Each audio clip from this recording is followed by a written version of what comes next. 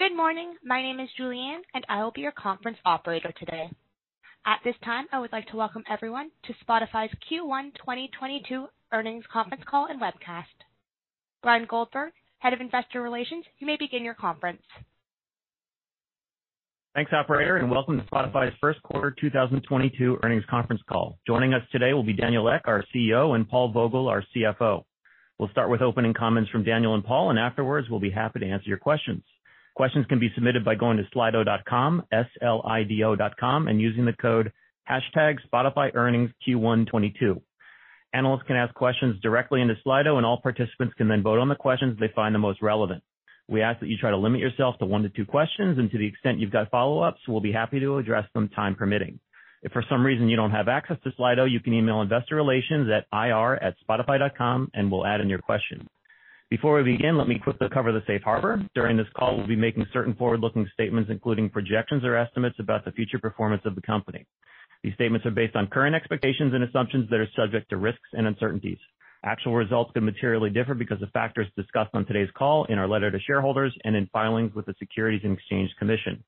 During this call, we'll also refer to certain non-IFRS financial measures. Reconciliations between our IFRS and non-IFRS financial measures can be found in our letter to shareholders, in the financial section of our investor relations website, and also furnished today on Form 6-K. And with that, I will turn it over to Daniel. All right. Hi, everyone, and thank you so much for joining us. So I'll kick off by sharing a few of the highlights you may have seen in our shareholder letter. We delivered another strong quarter in Q1, and when you exclude the impact of our withdrawal from Russia, we came in line or ahead on every metric. And this performance builds on the momentum we saw in Q3 and Q4 of 2021, and I'm very pleased with the continued acceleration we're seeing in user growth headed into Q2. There are puts and calls in every quarter, and this one was no exception. As I've said several times before, Q1 traditionally sees lower new user activations, but despite this, we delivered solid results. And I think this is a testament of our consistency of execution and clearly shows just how compelling our offering remains for creators, users, and advertisers, even in the face of uncertainty provoked by world events. So it's safe to say that my overall confidence in the business continues to grow on all fronts. Case in point is the strength of our music business, evidenced by the recent release of new royalty data on our Loud and Clear website. The data clearly outlines the role Spotify and streaming are playing in growing the entire music ecosystem. Not only is streaming driving record revenues in the music industry, but there are more artists sharing in that success than ever before. In fact, the worldwide growth is truly staggering as more artists hit milestones across all revenue levels. So for the first time, over 1,000 artists generated over $1 million, and over 50,000 artists generated more than $10,000 on Spotify alone. For those who are interested in learning more, I would encourage you to check out the Loud and Clear website. So our core business remains incredibly strong. And this strength is built on the investments we continue to make in constantly enhancing our platform, which in turn elevates the experience for users and creators. We are especially investing in our core platform capabilities. These are multi-year investments to enable a constant iteration across our products, tools, and services. And given the positive results we're seeing, you should expect this to continue for the foreseeable future. And I recognize that many of you want more clarity around when the benefits of all these investments will be realized, including when they will show up in our financial statements. And this is something we will unpack for you at our upcoming Investor Day. But to give you a sense of the breadth and the impact of our investments are already having for creators, users, and advertisers, allow me to offer a few examples of things we shipped this quarter. So take our ads business, which continues to be a strong revenue driver thanks to the investments we're making to modernize audio advertising. So recent third-party survey validate this belief, showing that Spotify is the must-buy audio ad partner in the US. And we're delivering more impact for advertisers and publishers through our acquisitions like Podsights and Chartable. And we are already seeing the impact these moves are having on renewal rates and deal sizes. And these moves will bring important innovation to the marketplace and accelerate our ability to unlock significant revenue growth in both music and podcasts. At Spotify, we're constantly testing and experimenting, and in Q1 alone, we ran almost 2,000 experiments, which is a 5% increase over the previous quarter.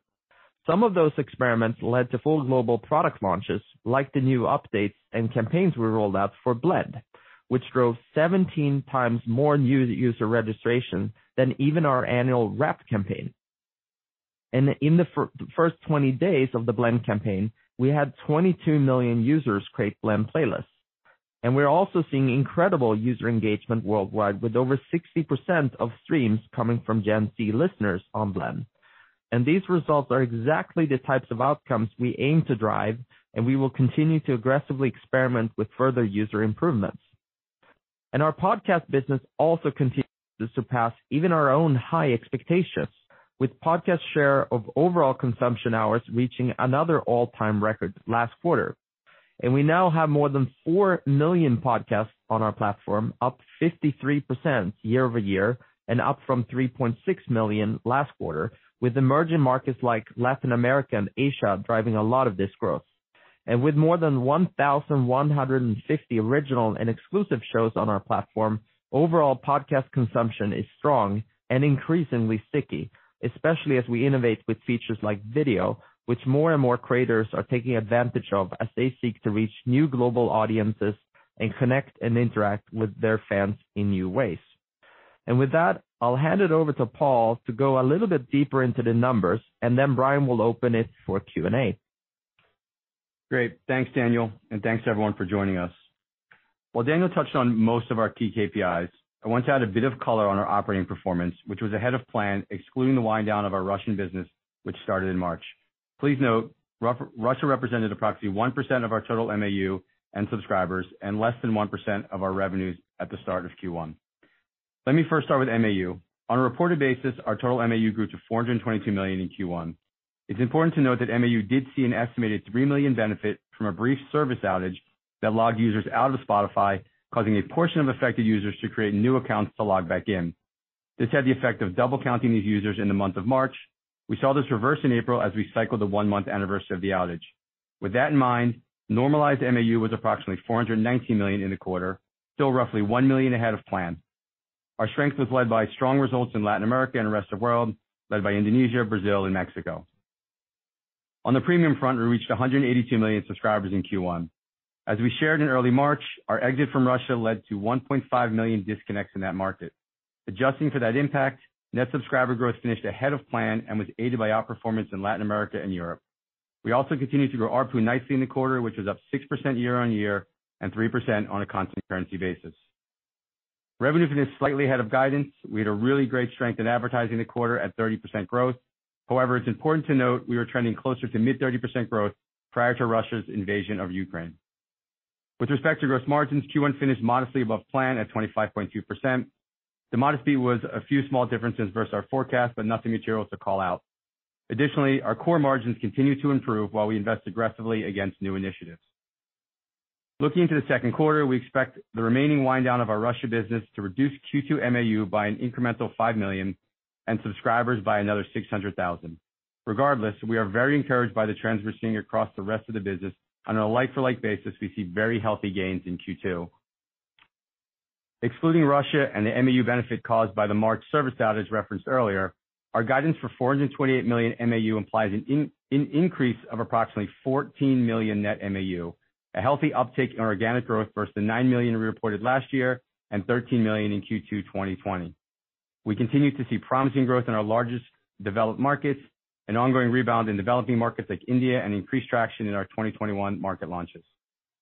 Our Q2 subscriber guidance of 187 million implies net adds of 6 million ex-Russia and reflects the benefit from our global campaign later in the quarter. Lastly, our outlook for Q2 gross margins of 25.2% reflects our expectations for continued core operating improvement across our music and podcasting businesses, offset by select growth initiatives.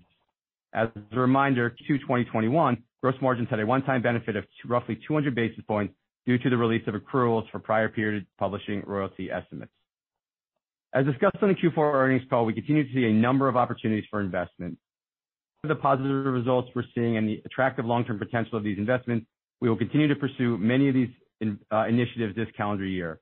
As a result, we expect to keep gross margins around Q1 levels throughout the balance of 2022. And while we aren't providing guidance beyond Q2, our current expectations for next year would be a continued upward momentum in our core business and a smaller drag from new investments. Finally, I want to conclude with an update on our upcoming Investor Day.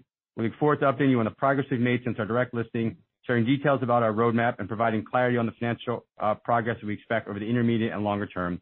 We're still finalizing plans for the Investor Day, so stay tuned for more information about timing, speakers, and everything else to come. And with that, I'll turn it back over to Brian for Q&A. All right, thanks, Paul. And again, if you've got any questions, please go to slido.com, hashtag Spotify earnings Q1 22. Once your question is entered, you can edit or withdraw it, and we'll be reading the questions in the order they appear in the queue with respect to how people vote up their preference for questions. And our first question today is going to come from Mario Lu, and it's on the current operating environment in streaming. Last week, Netflix mentioned market saturation and competition as two main factors for its slow growth. Are these similar concerns for Spotify? Well, I'll take this one. We had a really strong quarter, and again, pretty much all metrics are exceeding or in line with the expectations. So I feel really good about the business. Now, all that said, I do want to almost take a step back and say that I think a lot of people are grouping us and Netflix together. And I've said this before, but I'll say it again. Besides both being media companies and being primarily subscription revenue companies, that's kind of where the similarities end for me. With Spotify, for instance, we are a platform. Netflix is not. With Spotify, we have a free service. Netflix does not. We have hundreds of millions of pieces of content. Netflix makes its own original content solely and license a little bit. So it's just vastly different businesses. Again, we've seen competition in Spotify since 2015. And when I look at the video landscape, it seems like competition is heating up. So there's a lot of other dissimilarities between the two businesses currently as well. But we feel really good about where we are and the business we are. And we feel audio is an overlooked market that's growing, and it's going to be really big. Yeah, the other thing I would add to that as well is if you look at some of our the metrics, not just in Q1, but our guidance for Q2, we're looking for, on an organic basis, 14 million net additions for users. As I said in my opening comments, that's above the 9 million last year, but that's also above the 13 million we did in 2020, when I know a lot of people are going back and looking at how much was pulled forward due to the pandemic. So we feel really good about the user growth as well as the subscriber growth coming out of Q1 and into Q2. All right, next question is going to come from Rich Greenfield on podcasting. Investors have gone from being believers in your podcast strategy to penalizing you for the investment with no confidence it creates long-term value. Daniel, why are you convinced this is the right strategy regardless of the market's concerns? Well, I kind of think about it from all of our different constituents and stakeholders' perspective. So if you start with users, what we see very clearly in the data, and it's indicated in our shareholder letter too, is that there's an enormous amount of appetite among existing and new Spotify users to consume podcast content. Separately, from creators, there's an enormous amount of appetite to engage with our audience and create content and upload and use our tools like Anchor, like Megaphone, and all these other tools, both for monetizing, growing their audience, and engaging with their audience. For advertisers, we see an enormous amount of appetite in audio in general. And when we added podcasts, we became a much stronger proposition for advertisers, increasing our order size both in music and in podcasting. And then lastly, for investors, structurally, podcasting should be a better business model than music from a gross margin perspective. So for all of those reasons, when you add them up, we feel really good about the investments we're making and the long-term implications that we'll have for our business and our shareholders. Yeah, and I would just add to Daniel's point, again, if you look at the metrics, we see, podcast MAU to total MAU hit an all-time high in the quarter. Streams on podcasting hit an all-time high in the quarter. So we're seeing that engagement across the platform. And then, we'll unpack some of this at the Investor Day, but when I look out over the long term in terms of the benefits and the margin profile of the podcasting business over long term, nothing has changed at all in my mind in terms of the optimism in terms of both growth for revenue and the margin profile of the podcasting business in the long term. All right, next question is going to come from Deepak on our premium business. Can you elaborate on what drove the outperformance on subscribers in Latin America during the first quarter? Are you seeing improved conversion from free users? Is it specific to any country? Yeah, there's nothing really to call out. I mean, we tend to call out regions and countries at times that do have strength. It tends to come in waves in terms of markets. So nothing to call out in particular. I think Brazil was strong in the quarter. But in general, nothing specific other than we just, I think, had a good quarter from a marketing performance standpoint.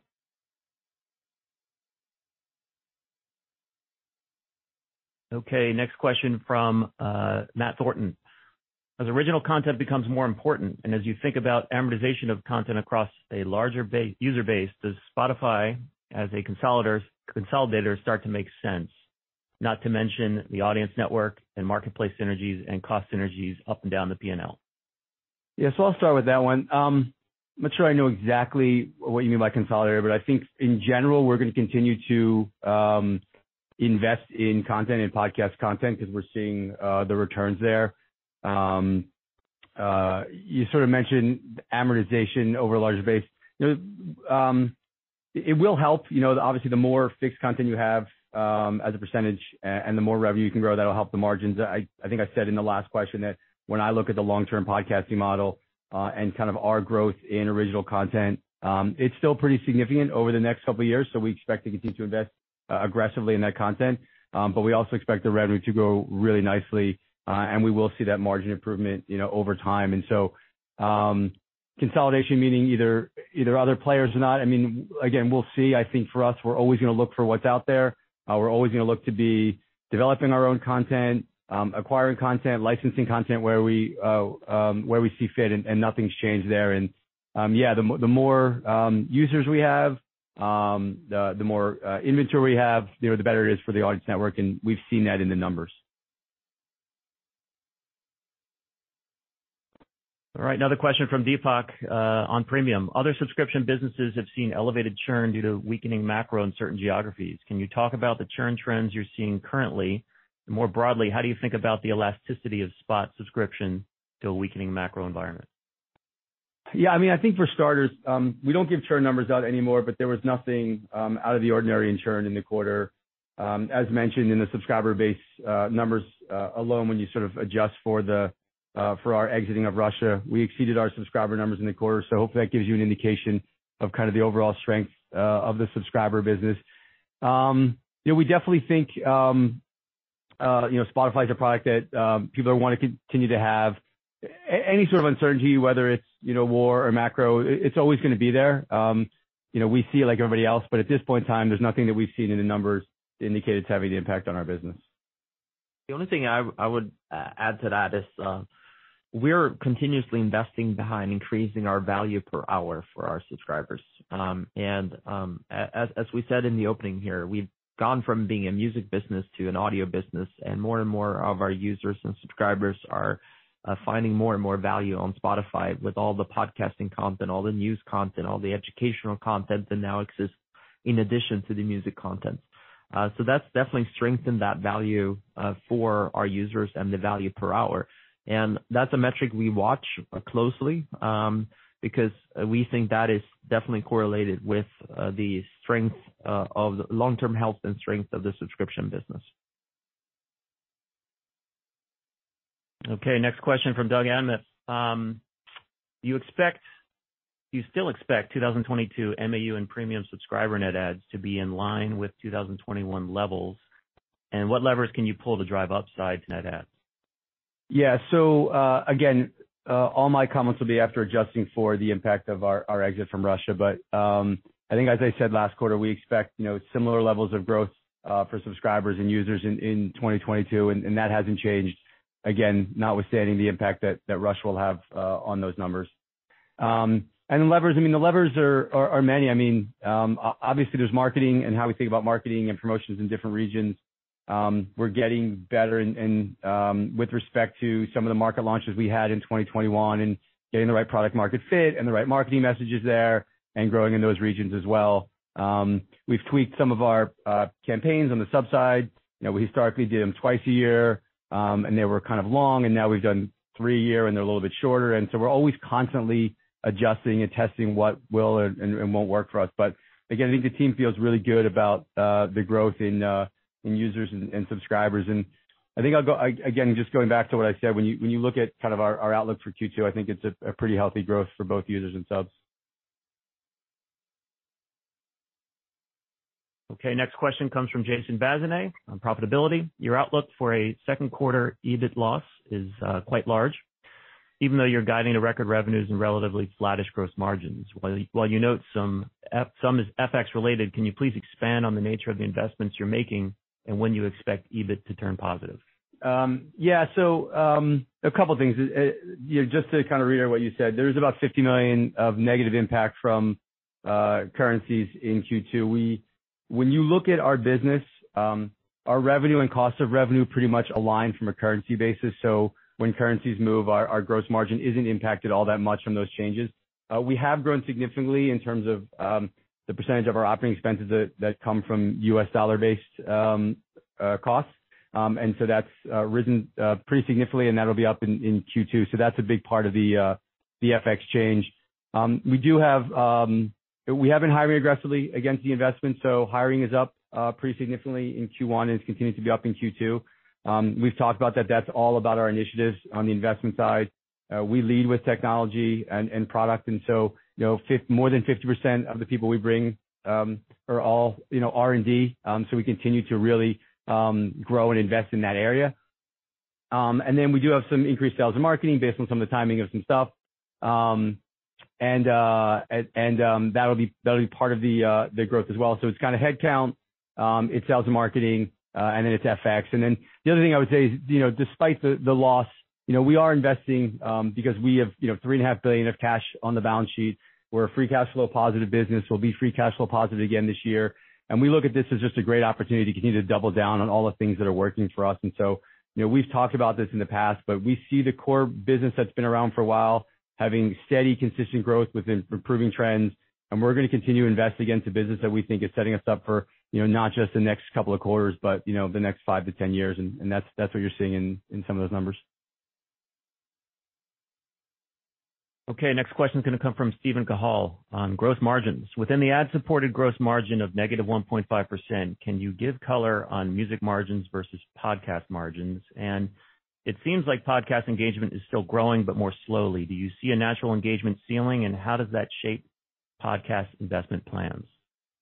Yeah, so Q1, we tend to have margins around this level. This is a reminder, all of the content costs for podcasting goes into our ad-supported business. And Q1, while it was one of our strongest Q1s ever from advertising as a percentage of revenue, it still is a relatively small quarter from an advertising.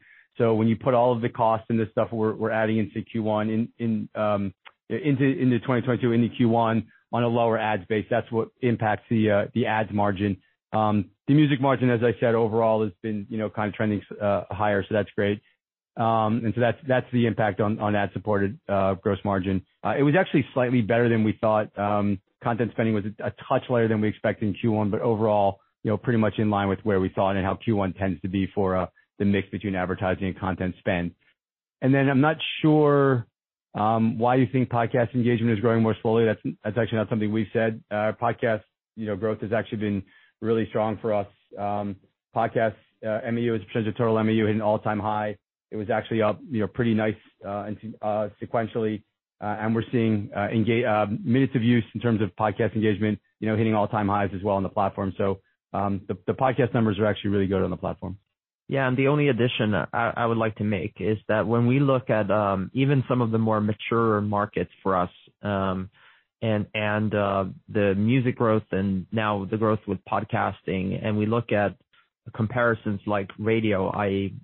audio consumption patterns, we still see the sort of ceiling being probably 2 to 3 times from where we are today in hours. So plenty of growth left ahead, and this is in some of our more mature markets. So obviously massive growth opportunities left in that too. So definitely no engagement ceiling in sight for us.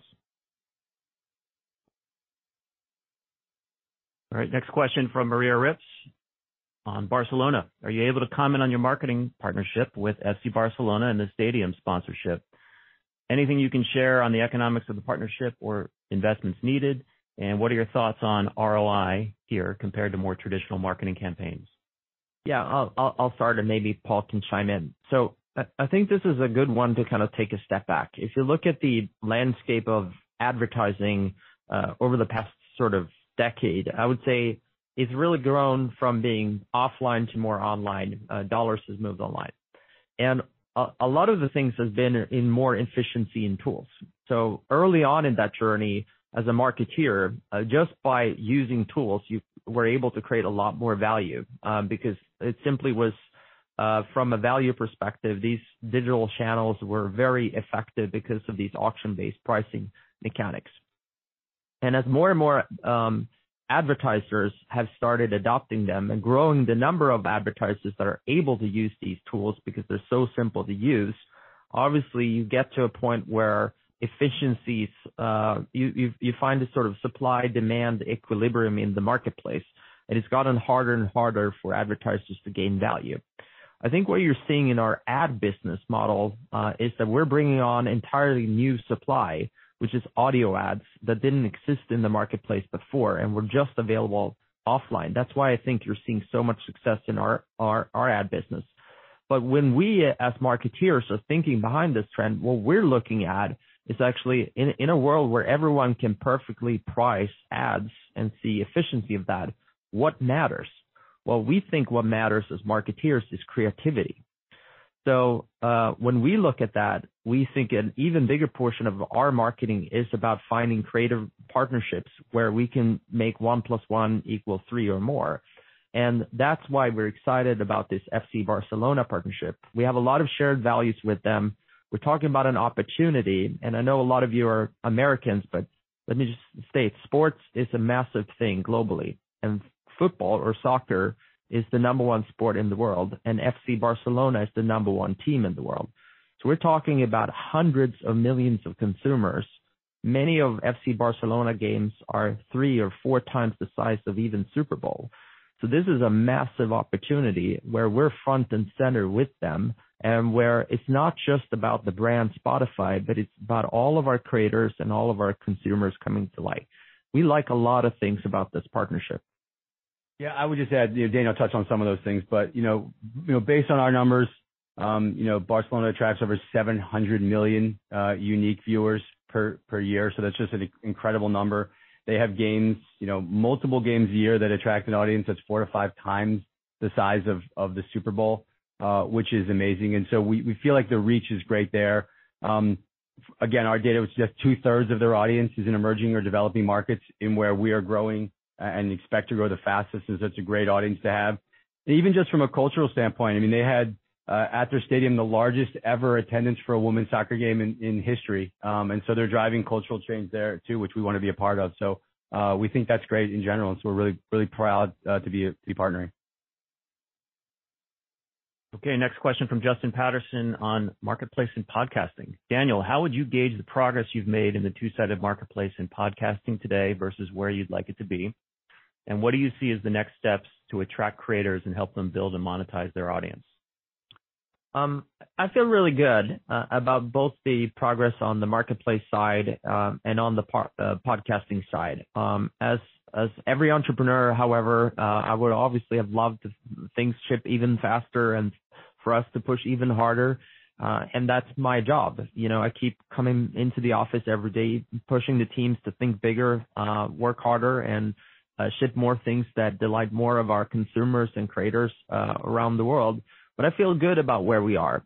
We will take some of the time during Investor Day to unpack more concretely some of the benefits we've had in Marketplace, because it's looking really good. And on podcasting, obviously, we've already spoken quite a bit about it during this earnings call, but you should expect us to really, on a foundational matter, grow the number of consumers, grow the number of creators, increase the opportunities for creators to grow their listener base, engage with their listener base, and monetize that base.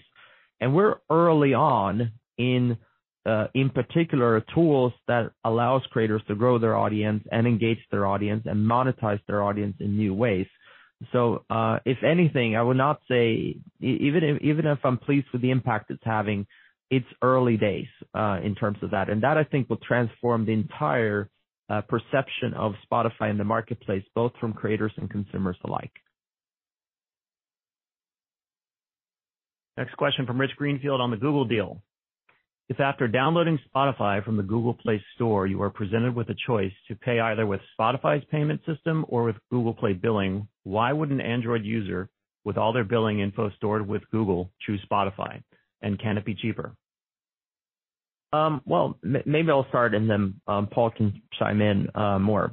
We feel really, really good about this partnership with Google. For many investors, you may know that this is something we've been talking about for years.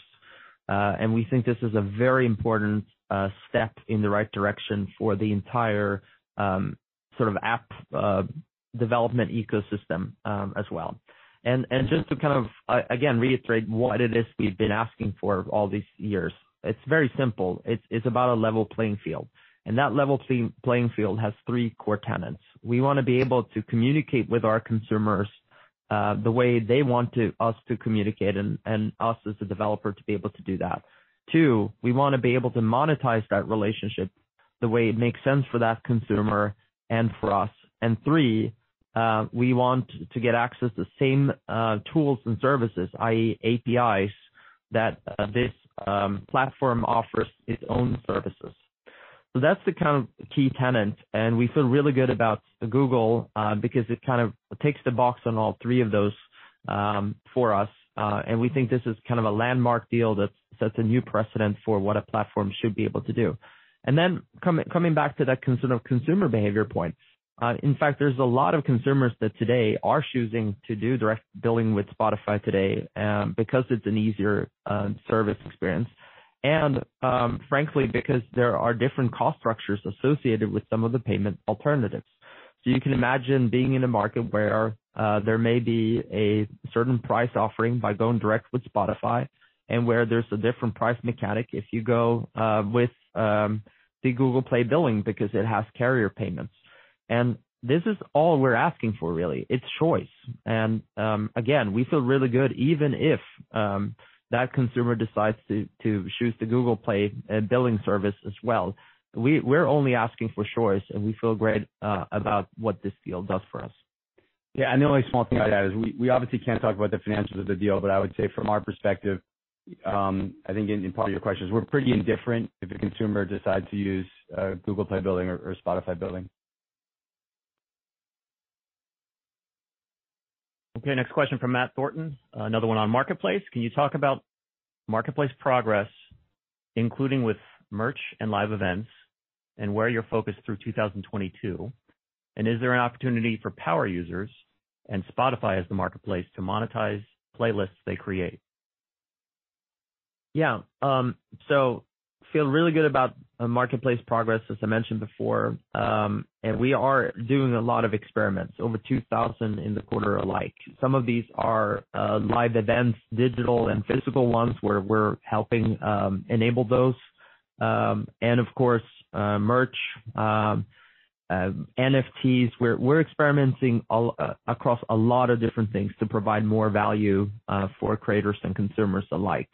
And we'll unpack more of the details about the marketplace and where we are. But just going back to one of my previous answers, I definitely believe we're in the early innings of our platform evolution. And yeah, of course, it's something that we've been on for a while. I think we're starting to see a lot of the benefits because of our core platform investments.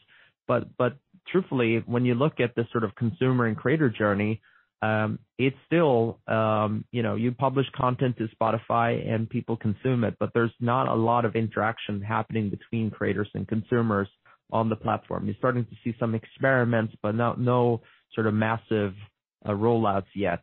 And that's what we're focused on in 22 and 23 is to take some of those experiments, double down on them and expand on them so that more and more consumers and creators are using these tools.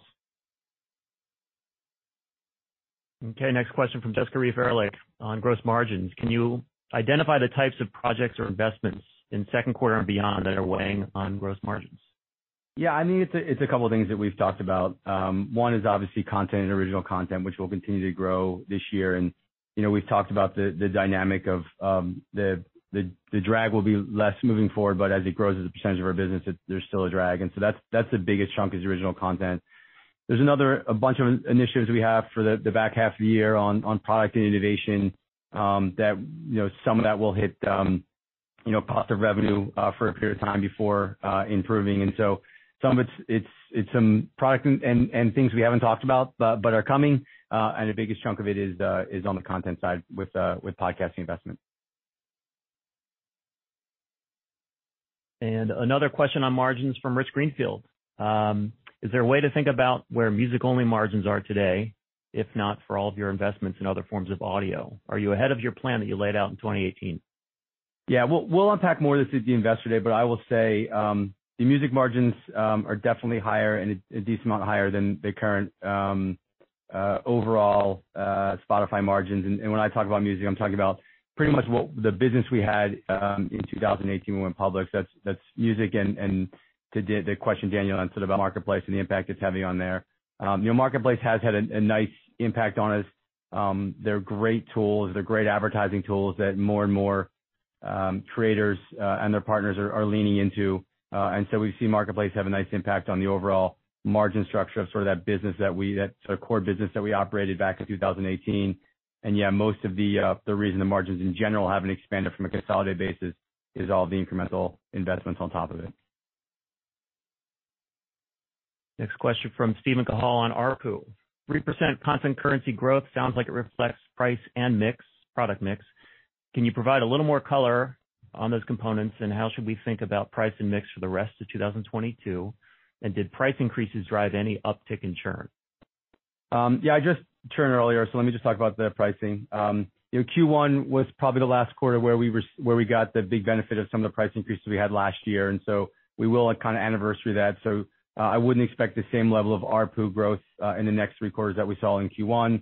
You know, that being said, we do expect ARPU to be sort of flat up for the full year, but not quite as far up as it was in Q1. Another question from Doug Anmuth. When you think about the next wave of MAU and subscriber growth for the company, what markets stand out most to you? Well, it's really based on different ones in different times horizons. So the big MAU opportunity for certain in the near future is in Southeast Asia. And, you know, we've spoken about India and Indonesia and some of those markets where we're doing incredibly well. But obviously, if you look at that the TAM in that region, your India alone is over 1 billion. So it's just massive opportunities from an MAU perspective. From a subscription point of view, I think you should expect the core markets to keep growing for a while longer, even though we're adding more and more subscribers in some of the emerging markets as well. But revenue growth is definitely more of the sort of core markets still powering the train for a while longer, and then eventually some of the emerging markets will pick up that pace of growth. Next question from Ben Swinburne on podcasting. How would you assess your progress on podcasting at this point? How quickly is usage growing on the platform? Are CPMs and margins holding up in span? And do you have a line of sight into profitability overall in podcasting? Yeah, let me try and unpack all that.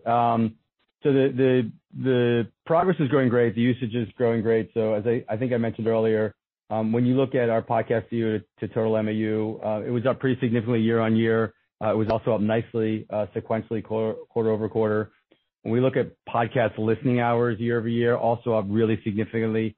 So really strong growth in listening hours and usage and the number of users who are engaging in podcasting. So all of that has been great. CPMs has held up really well. Span's going great. One of the things we've seen in Span, and I think I've mentioned this a couple times in previous quarters, is SPAN is performing really well. There's a ton of demand for podcast advertising. And what we're seeing is the publishers continue to opt in more inventory into SPAN as they're seeing the results. And then as we have more inventory, it's actually attracting even more advertisers because there's more of an audience they can reach, and there's more inventory for them to spend again. So we saw that dynamic continue to play out on the SPAN side. And in terms of line of sight, in terms of profitability overall in podcasting, I do. We'll try and unpack a little bit more of that in the Investor Day. But as I said, I think, it's not super far off. It will still be negative in this year. And we, as I said earlier, I think to Rich's question, the overall kind of long-term margins on podcasting, we still think will be really favorable to overall Spotify. Okay, next question from Justin Patterson on the ads business. Paul, ad-supported revenue was lower than most envisioned. How should we think about the puts and takes around the macro environment, M&A, and comps in your forecast? And have you seen any changes in advertiser behavior? Yeah, I mean, advertising in general was strong. It was up over 30% for us in the quarter. As I think I said in my opening comments, we were trending kind of more towards that 35, 36% before Russia's invasion of Ukraine. And like a lot of people, we did see, a couple of weeks there were, some advertisers paused a little bit, and there was some uncertainty on how much they wanted to advertise. So we did see that in the last month of the quarter. We see kind of similar levels of advertising growth that we saw in Q1 and in Q2. There's probably, I think others have probably said this was probably a little bit less visibility than we've had in the past. But overall, the team is still super optimistic on advertising and kind of advertisers' desire to spend on Spotify and our CPMs and our inventory and SPAN and all of those. And so we still have a pretty optimistic forecast for advertising growth for all of 2022. Like I said, it was really strong in Q1. Definitely saw a little bit of an impact as a result of the war in the back half of the quarter, and we see pretty good growth in Q2 as well. A question from Mario Lu on podcasting. Can you provide an update on how paid podcast subscriptions are performing on the platform in terms of creator adoption and user engagement?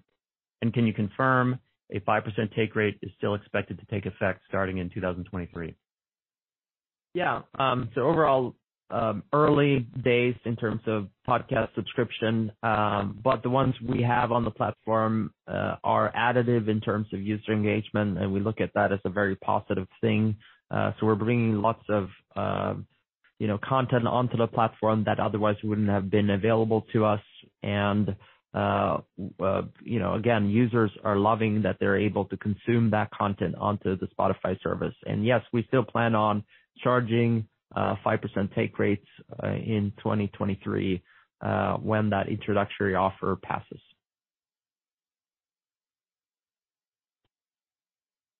Okay, we've got time for one or two more questions. Next one's going to come from Benjamin Black. Could you help us understand the economics of your new agreement with the Google for user choice billing? How does this impact your outlook for subscriber growth? And does it unlock new business models like buying audiobooks, podcasts, et cetera? Yeah, so I'll kind of echo a few things I already said and maybe add to a little bit. One is obviously we're not going to talk about the financials of the deal, but as I did say, I think we're pretty indifferent to whether or not a user wants to use Google Play Billing or Spotify in terms of how they pay. In terms of outlook for subscriber growth, it's hard to really know. I would say, to Daniel's earlier point, anything that eliminates friction in the process is great for us. And so we've talked about more fairness, more openness, more choice. Excuse me. We think all that is great for users, for subscribers, and so that it's only going to be goodness for us. How much we'll have to see, but there's only goodness in that. And does it unlock new business models? I mean, it potentially could. I think in lots of markets, this is how people are going to want to pay. This is how they're going to access it. So I definitely think it could unlock incremental potential for us by having this as an offering. All right, we're going to take one more question from Jed Kelly. Can you talk about how you're thinking about utilizing the live shows to increase engagement? And would you think about doing more live content around sports talk and sporting events? Yeah, we are definitely experimenting quite a lot with live shows, both paid live content, sort of music live content, and allowing more and more creators to post their own live rooms and having engagement with fans. So we're the early days of this. This quarter, we engaged and really took sort of the Spotify Green Room, rebranded it to Spotify Live, and made it a core part of the listening experience on the service. I think you should expect us to keep integrating that service into the main Spotify experience and allow for creators to do more and cooler things. And I think you're entirely right. It's hard to say, how big Live as a forum is versus time shifted. My expectation will probably be that time shifted is by far the biggest thing. And if you think about the internet, that's kind of the big innovation that we enabled is time shifted content versus having to listen to things live. But that said, there are certain content formats. You mentioned sports and sporting events being the prime examples of where live and being closer to real time makes sense. And there's probably a few other occasions where consumers care about that too. And in our experience and from what we're seeing, those sort of must-see, must-have things can be huge from user growth perspectives. But in total hours of listening, we expect time-shifted content to be far bigger. All right, thanks, Jed. That concludes our question and answer session. I guess I'll hand it back over to Daniel for some closing remarks. Yeah, thank you for joining the call, everyone. And I look forward to sharing more at our upcoming Investor Day that we talked about. And in the meantime, we will share more about the quarter on our For the Record podcast. So I really hope you guys will tune in. Thank you so much. Okay, and that concludes today's call. A replay of the call will be available on our website and also on the Spotify app under Spotify Earnings Call Replays. Thanks, everyone, for joining.